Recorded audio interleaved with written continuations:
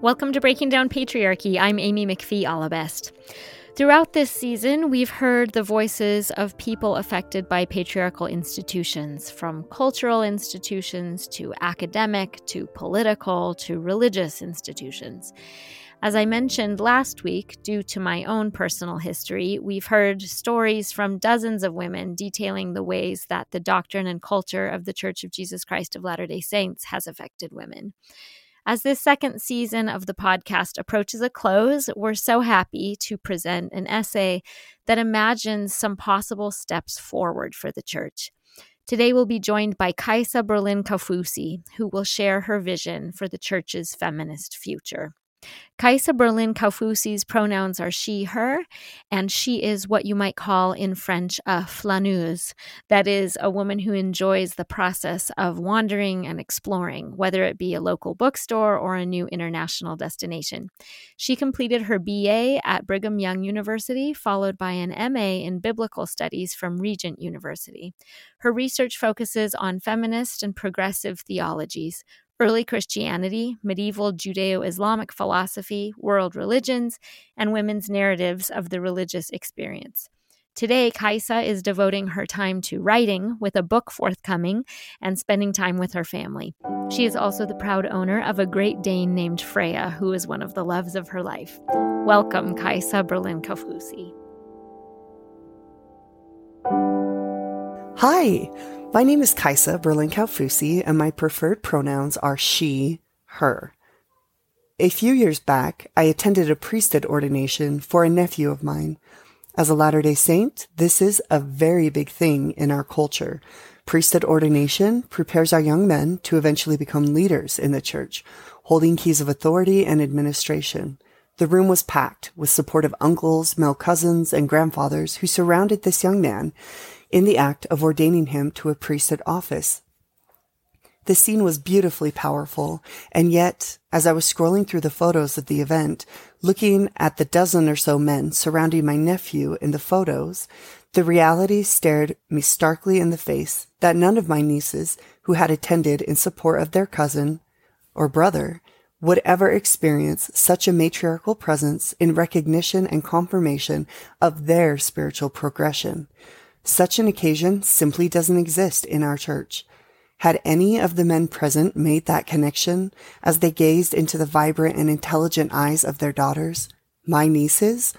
Were they aware of this imbalance in church culture? And if they were, did they care? I had forgotten the bittersweet feelings of that moment until recently another nephew was advanced to the priesthood and the same ceremonial rituals occurred. Once again, the women took a back seat as the brethren celebrated this young man. My mother's heart felt heavy as I thought, what message is this sending to my nieces? What message will this send to my daughter when she's old enough to understand that this world of celebratory priesthood progress is exclusive and she will never be a part of it? This experience and countless others have solidified for me as a congregant the reality that LDS orthopraxy is void of the female presence. If indeed our doctrine proclaims the existence of God the Mother, why is it that LDS women are clawing at fragments of doctrine surrounding her, when surely the remaining corpus must exist? In a recent art exhibit titled Reflections on a Mother in Heaven, dozens of artworks by Mormon women displayed individual portrayals of the idea and existence of Heavenly Mother. As I wandered through the pieces with like-minded women, eyes gleaming as they toured the works, it stood out to me how many of the pieces were intentionally created in abstract. Blurs of an obviously feminine figure, but with no details, painted onto canvases in soft, heavenly colors. One specific work stood out in my mind, and I found myself coming back to it, staring. Reflective of the Rorschach approach, 3 framed ink blots stood in front of me, each with the words, "Oh God, where is she?" written in the middle of the ink abstracts. Our girls must see themselves reflected in church leadership, in general conference addresses, in preparing and performing ordinances, in prayer language, and in the celebrated ritual surrounding rites of passage that we ceremoniously provide for our boys and men. Likewise, our boys need to see our girls in these capacities, standing in their deserved space of recognition and influence. This needed balancing of church structure would set our youth to a healthy path of interdependence, illuminating in ways not yet tapped the power of men and women working together. As a woman raised in Mormonism, my soul has been frequently vexed by storms of longing, awareness, and conflict as I've grappled with my relationship to LDS theology, feminist awakenings, and my responsibility as a woman, as a daughter, and as a mother. I am not alone in these storms. My inbox is frequented by messages from women who share with me the expansive awakening of their own selves and their potential, of their connection to the divine, and of a raw and hungry desire, simply put, that their daughters be given more than what was offered to them as a girl. These emails are full of emotion and tangible energy, and I do not doubt that this awakening is happening globally, both within Mormonism and outside of it. The women who share these experiences also express fear that this energy for them has no sanctioned place to exist. Fear that talking about these desires will out them from the circle of orthodoxy, placing them within apostate territory, identifying themselves as those who rehearse their doubts. Yet, as for all these women, it seems that silence is no longer an option, that the energy burning within them must give birth to itself, to the creation of a better world, lest it be contained and become a destructive force. The heat of this energy pushes these women to move, and how they move initially is through their words. They refuse to be silent any longer, and as we know, in the beginning was the Word, and the Word was with God, and the Word was God. Do our words as women have the potential to come straight from the divine, conceiving of a better way, paving the path for tangible changes? Our very histories whisper encouragingly, yes. I suggest that in order for this to occur, a tangible change that could act as a catalyst to this better way is priesthood expansion. Priesthood expansion is the expanding of priesthood responsibilities to women with accompanying titles that are unique to women, but whose purpose holds the same roles and responsibilities as the corresponding male titles.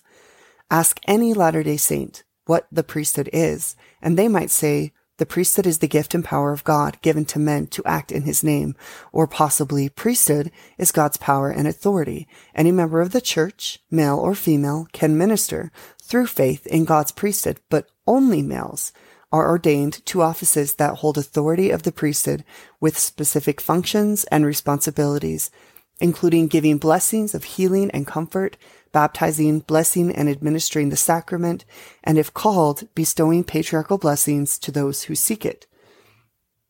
Having heard that, it should be clear to the listener that Mormon culture, theology, and administration is overwhelmingly male. With the recent memory of many LDS, the ordained women movement and its subsequent excommunications and resignations lives on with associations of enigma, anathema, respect, scandal, and dashed hopes. Formally organized on March 17, 2003 by human rights attorney Kate Kelly, ordained women vocally advocated for women's ordination to priesthood offices within the LDS Church. Through online social media campaigns, organized marches, and physical presences at the male-only priesthood session of the church's semi-annual general conference, Kelly's boldness created public space for discussion on something that was previously only whispered about behind closed doors for fear of church discipline. Indeed, formal disciplinary action didn't escape Kelly, who was excommunicated from the LDS Church on June 23, 2014, on the grounds of apostasy and public advocacy for action contrary to church teachings. Wise to this expansive nuance that the movement represented and aware of the diversity of opinions on the matter among LDS women, when asked to comment on ordained women, former BYU ancient scripture professor Dr. Camille Frank Olson stated, I would say Kate Kelly and ordained women, the questions they've asked, the courage they've exhibited, the discomfort they've created have all contributed to greater discussion. People now realize that there are some women who are hurting and men who are hurting. I would say this has contributed tremendously, end quote. Realistically, this expansion could take place in 3 specific areas. Number 1, correlated and consistent gender-inclusive language. Number 2, inclusion of women on high councils and disciplinary courts. And lastly, number 3, women operating in official capacity during ordinances, including administration of the sacrament, baptism, and blessings of healing and comfort. In her influential piece, After the Death of God the Father, Women's Liberation and Transformation of Christian Consciousness, Mary Daly suggests with her reader the phases of the women's liberation movement, and then suggests, quote, "What I am saying is that phase 1 of critical research and writing in the movement has opened the way for the logical next step in our creative thinking. We now have to ask how the women's revolution can and should change our whole vision of reality," end quote. In relation to Mormon women and their push for equality, inclusion, and representation, one can clearly see that this statement also applies to our unique branch of the Judeo-Christian tradition, with the first fruits of progress paved by women such as Eliza R. Snow, Martha Hughes Cannon, Juanita Brooks, Fawn Brody, Maxine Hanks, Lavinia Fielding Anderson, Carol Pearson, Kate Kelly, Jana Reese, and many more unmentioned. The pattern of feminist change within religious structure laid out by Daly in her essay is one that reflects itself on the contemporary Mormon experience. Extensive discussion, written pieces, and agitation have occurred on the subject of patriarchal deconstruction. The next step that Daly lays out and that Mormon society finds itself swimming in are the tides of change that come with tangible action. Consider that, quote, as the women's revolution begins to have its effect upon the fabric of society, transitioning it from patriarchy into something that never existed before, into a diarchal situation that is radically new, it will, I believe, become the greatest single potential challenge to Christianity to rid itself of its oppressive tendencies or to go out of business, end quote. A review of Jana Reese's The Next Mormons makes clear that the younger generation of Mormons are passionate about reform and see it as essential for their continued interaction in the church. In light of the ordained women fallout, Rice's work and the plunging global statistics on church membership, as well as the growing number of social media groups providing safe spaces for women to connect and express their angst over women's spaces and experiences in the church, the need to move theology forward, specifically expanding our priesthood, is evident. The first suggestion I make for priesthood expansion to occur is the execution of a correlated and consistently used gender-inclusive language. Growing up, whenever the phrase "the brethren" was used to insinuate final authority, my mother would snarkily whisper under her breath, "What about the sistren?" I found this covert rebellion funny, but I also found myself somewhat nervous of the humor, certain that God was frowning at my mother and I as we giggled, making light of the sacred. Then, of course, there was the occasional actual frowning coming from my good, but sometimes over-conservative father, his blue eyes bright under his furrowed and focused brow. The snide sentiments of my mother were also sincere, betraying tangible undertones of a very real problem.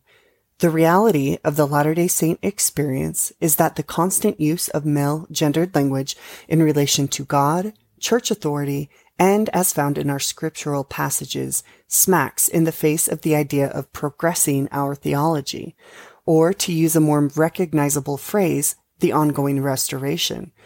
It has been suggested that if a defined theology of the Mother God and her priesthood were to be brought about, it may fall on the shoulders of women to produce that theology. As a Mormon woman in academia, I know well the reality of the seeming impossibility of women progressing the theology of the Mother God, at least within Orthodox circles. One need only to reflect on the recent buzz surrounding Fiona Given's early departure from the Maxwell Institute following her suggestion that the Holy Ghost may in fact be God the Mother, to understand the volatile and tread lightly contemporary attitude surrounding the idea and identity of a Heavenly Mother. Givens, formerly employed at BYU's Maxwell Institute for Religious Scholarship, commented during a recent address that took place among single adult church members in Harlem, New York, that in her research she found numerous examples throughout the biblical text that supported the idea of a pillar of light being connected to the presence of a female deity. As described in Joseph Smith's first vision account, a pillar of light descended gradually over him, in which Smith claims to have seen God the Father and Jesus Christ. According to Givens, it wouldn't be unfathomable to claim that the pillar of light attending the visitation was in fact Heavenly Mother. Due to the first vision occurring in 1820 being a founding event in Mormon history, to suggest that the goddess was also present during that experience no doubt ruffled some feathers. Eliza R. Snow is credited for formally penning creative content that reflects a mother in heaven, and yet, beyond formally declaring that she exists, LDS theology is void of any kind of tangible or attributed description from which one could potentially conceive of her. Instead of feeling peace about the doctrine of a mother god, those who hunger to know more are often left feeling frustrated, silenced, patronized, and gaslighted. Perhaps you've heard the quote, "Before I was a wife and a mother, I was myself." Author Sue Monk Kidd points out that many balk at the idea of a goddess, finding the term mother god or heavenly mother more palatable. This, I suggest, is because in our Judeo-Christian paradigm, we are incredibly uncomfortable associating a woman with her own identity. Rather, traditionally, she has always been who she is in relation to a male figure. Mother, daughter, wife, all approved titles with appropriate male connections. Can you recall the last time you heard the title goddess uttered in an LDS context? The idea of the goddess implies that she is divine in and through herself, that her divinity exists independent of a male counterpart. She is her own authority, a powerful, independent agent. While I embrace the idea of a divine mother, in order for her potency to catch hold in society, more specifically in the Latter-day Saint paradigm, we must allow her to embody her own space, separate from the Father God. Additionally, it must follow that her identity be referred to in our regular speech. Words matter. Traditional scripture narrative surrounding God allows both identities, one of autonomy and one that is relational. So too must we allow such space for the goddess. Interestingly enough, careful reading of the biblical text reflects not only that the title God is gender neutral, but it is also plural. Additionally, the Old Testament is full of feminine language used to describe the attributes of God, and in rabbinical literature, the very presence and glory of God, Shekinah in Hebrew, is a female noun. One particular Hebrew name for God, El Shaddai, has a strong linguistic connection to breasts. Thus, it is not surprising that Isaiah used such poetic language relating to lactation when describing God's commitment to creation, as found in Isaiah chapter 49, verse 15. It must be acknowledged that the LDS Church has made progress in using gender-inclusive phrases such as our heavenly parents, or specifically referring to Heavenly Mother herself. In October of 2019, President Bonnie D. Cordon of the General Young Women's Auxiliary announced a new Young Women's theme, specifically replacing the former wording of, quote, "We are daughters of our Heavenly Father, who loves us, and we love Him," end quote, to the updated, quote, "I am a beloved daughter of heavenly parents, with a divine nature and eternal destiny," end quote. Additionally, the Young Men's theme was also updated, but with an exclusive relationship to God the Father, focusing on the father-son dynamic. Two thoughts came to me when this occurred.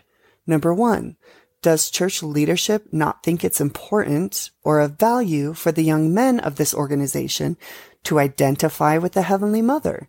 And number two, should the Young Women's theme focus solely on the mother-daughter dynamic? How would the church body respond? If LDS theology affirms the existence of the mother, it is high time we give her a consistent place in our church speak.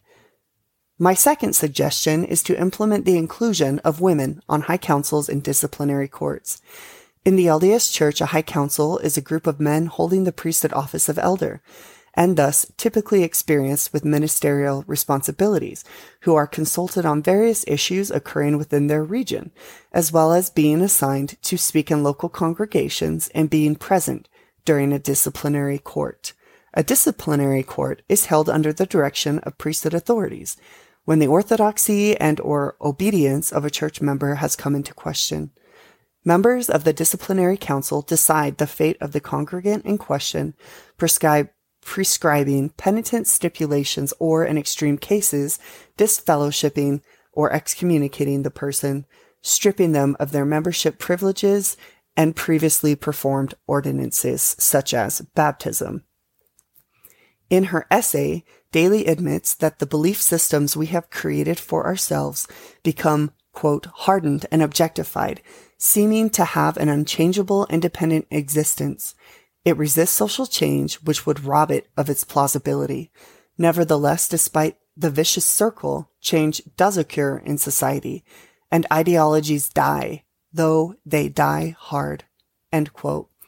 In light of this perspective, one need only look briefly at LDS history to see shifts in what was once unacceptable space for women, specifically the workplace, academia, and some church councils, now being occupied by women, and also celebrated, if perhaps through lip service only, by the very magisterium that at one time condemned women who dared cross those lines. In regard to high councils, it is a simple lateral solution to conceive that the council have women appointed to its numbers, specifically women who have occupied formal ministerial positions, such as a position in the Relief Society presidency or stake Relief Society presidencies. The Relief Society functions as the church's women's organization and is administered by a president and 2 counselors, overseeing the spiritual and physical needs of the sisters in their stewardship.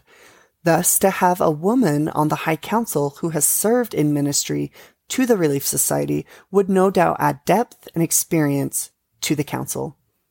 Additionally, in the case of when elders are called into the High Council and consequently appointed as high priest, so should sisters who are called into the council without previous stake or ward-level experience be appointed the title of high priestess.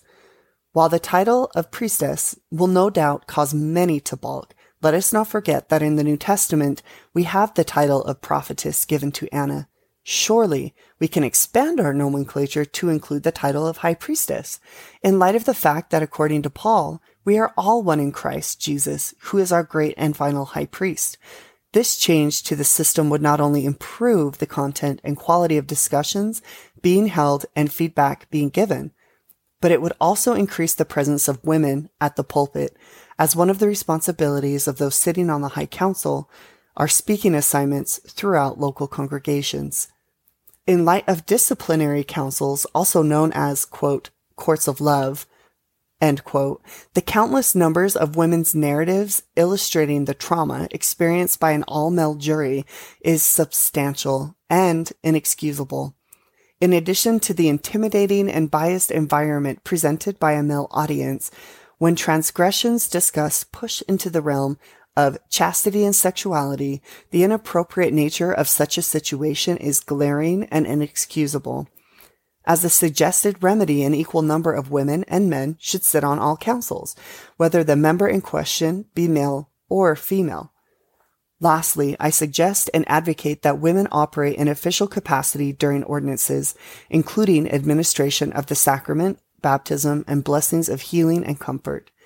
That idea is hardly novel. Countless women have suggested this before, whether it's a blanket call for ordaining women to the priesthood or creating lateral priesthood titles and terms for women which would allow them to act in official capacity within their congregations, enhancing the overall visual presence of women within the functions of the structured worship. By official definition, priesthood power is, quote, the power and authority that God gives to man to act in all things necessary for the salvation of God's children, end quote. Given that definition and the church's approach to the word men or mankind being inclusive of both men and women, it is evident that the current approach to keys and administration being solely male is a policy that has room to grow. This may seem in direct contradiction to the words of President Dallin H. Oaks in a recent conference address where he stated, quote, "Only those who hold a priesthood office can officiate in a priesthood ordinance.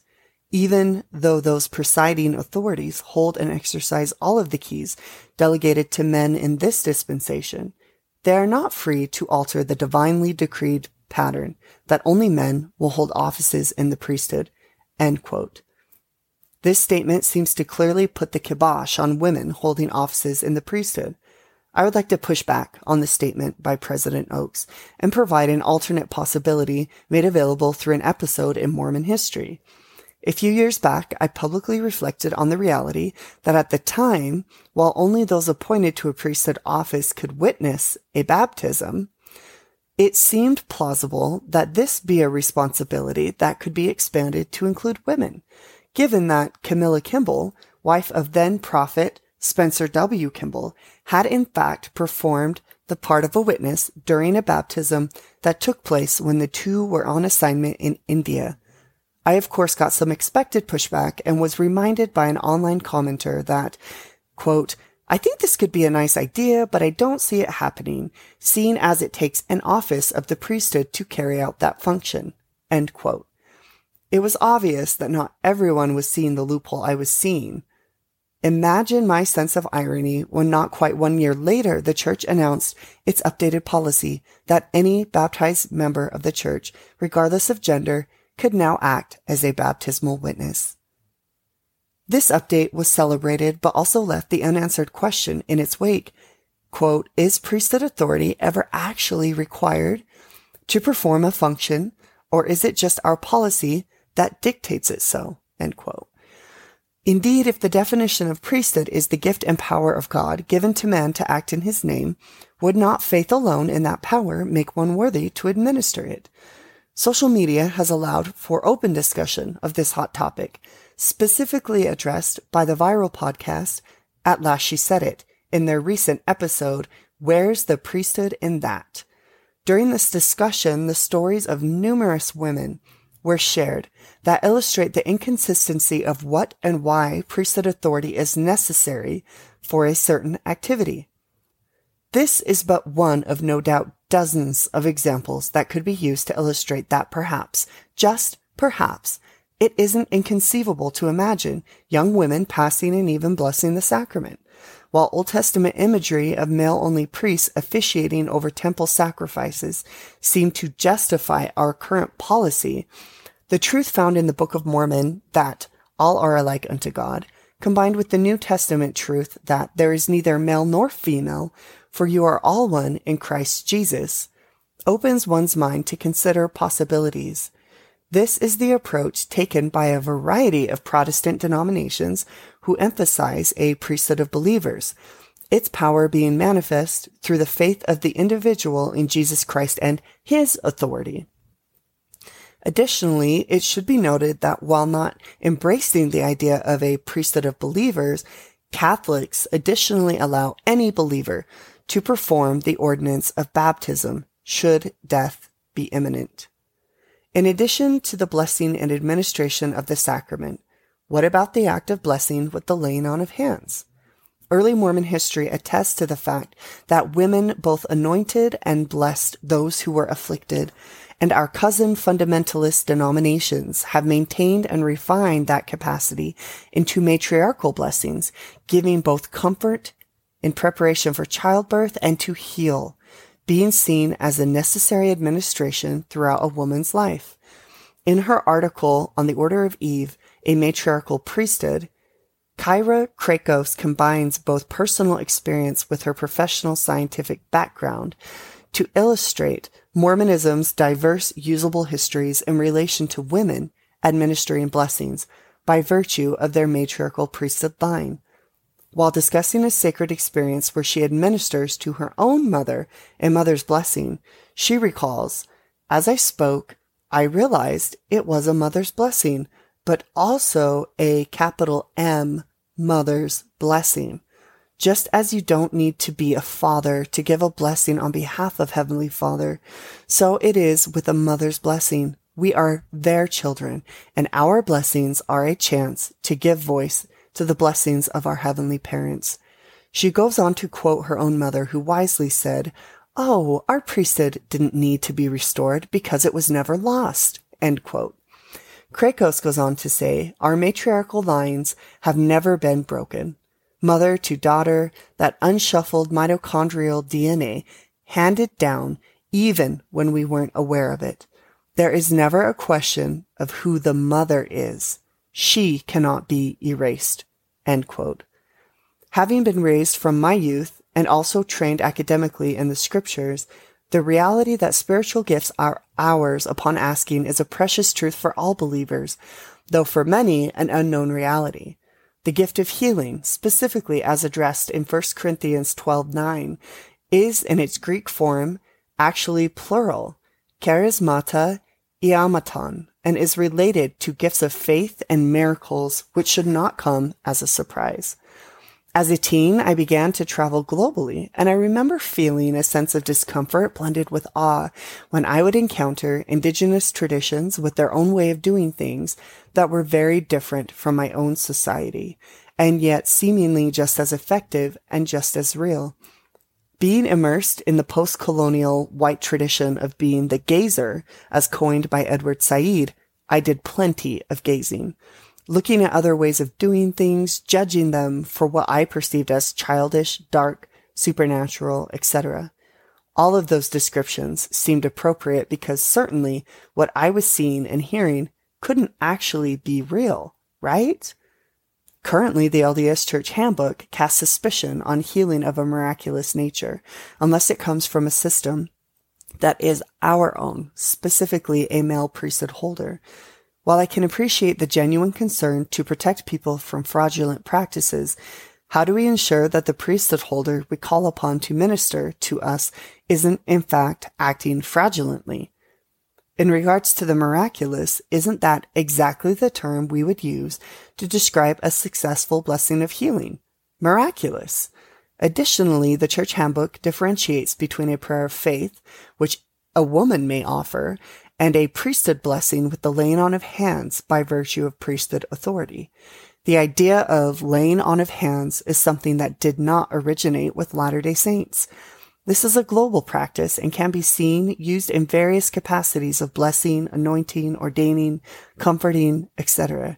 Indeed, is there anything more natural in ministry than to reach out and physically make contact with someone? Jesus himself modeled this many times. This act seems to harness the power of creation that is existent in each of us. Perhaps we could call it the light of Christ, and is something that each of us utilize frequently, whether we realize it or not. Additionally, I have yet had it explained to me what the difference is between a faithful prayer and a priesthood blessing, which, given the church's preference for one to call upon a priesthood holder during these times of distress, I can only assume is a push towards patriarchal control of a very natural system that is meant to be administered organically, as prompted by the Spirit, and not controlled through an ecclesiastic structure. As a graduate student, I had the opportunity to study with a group of mostly Protestant students who were either non-denominational, Baptists, or associated with some sort of charismatic sect, such as Seventh-day Adventist, Pentecostal, etc.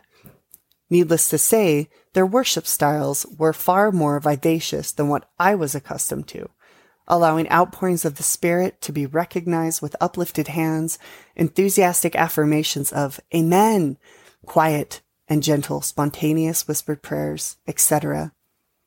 When provided opportunities to worship together with my cohort, it took me a while to relax enough to rid myself of my self-conscious, conservative Mormon manner and allow my body to react simultaneously with acclamations of praise that came from within my soul. Had I been recorded during these church services, no doubt I still would have been most likely the most conservative person in the room, body language-wise. But after 3 years in that environment, I could comfortably raise my hands in praise, sway to the rhythm of a moving contemporary worship song, and shout acclamations when feeling so inspired. On one particular occasion, during a spiritual formations course, a classmate who was struggling in their personal life asked if the class would pray for them. The instructor, particularly in tune with students' needs as well as Christian psychology, reacted affirmingly and lovingly, encouraging the class to circle around this young woman and to lay hands upon her. I balked. I had never done this before. Immediately, my mind raced with the LDS association of laying on of hands, connected to priesthood authority, and yet the Spirit drew me forward out of love and concern for this fellow classmate. My heart racing, I joined the class, though still somewhat timid and unsure of the orthodoxy of what I was doing.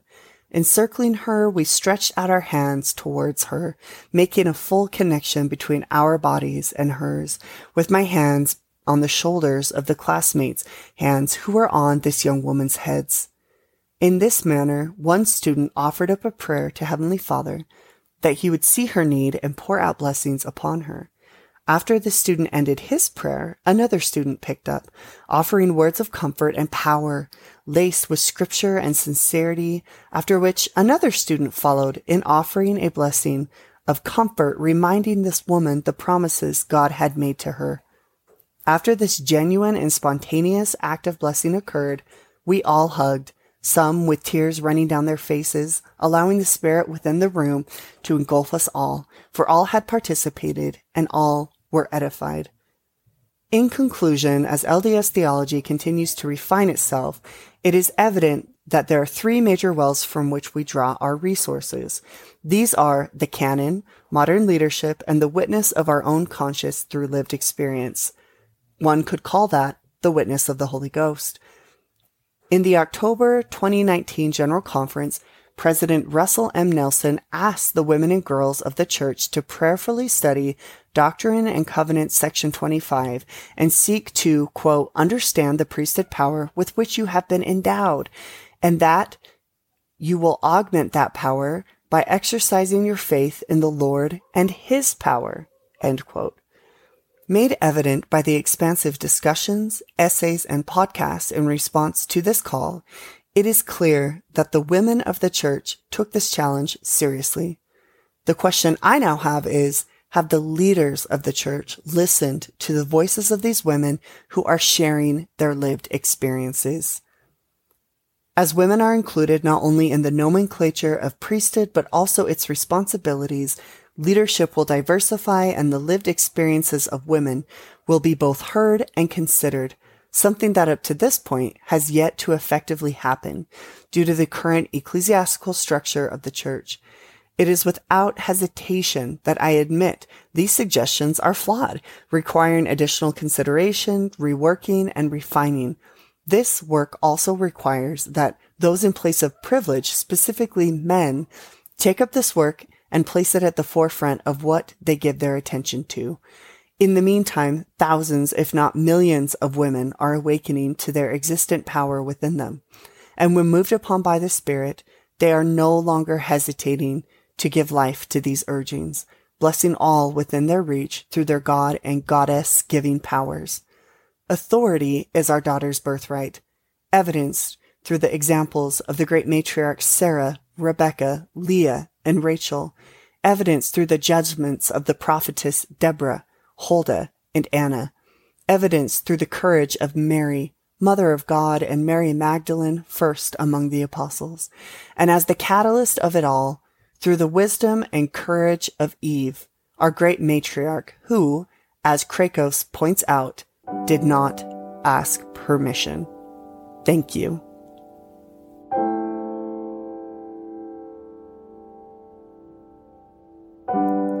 Once again, we're so thankful to Kaisa for bringing all of this incredible information to light and helping us envision some actual feasible steps to bring the LDS Church forward. It can be difficult sometimes to separate the beliefs and community that a person holds dear from the patriarchal ideology that is tangled up in those beliefs and in that community. But just because patriarchy is entrenched in a church's history doesn't mean it has to be a part of its future. Before I go, I'd also like to thank Sam Rose Preminger for our production, Brianna Jovan for our editing, and Lindsay Alabest for our social media. My thanks as well to all of our listeners for your compassion and courage and commitment as you continue to join us in this journey. Make sure to join us again next week when we'll be hearing from two guests, Shauna Wrench, who will be talking about generational patriarchy, and Lauren Praka, who will be sharing a powerful story about what it really takes to change someone's mind. All of this next time on Breaking Down Patriarchy.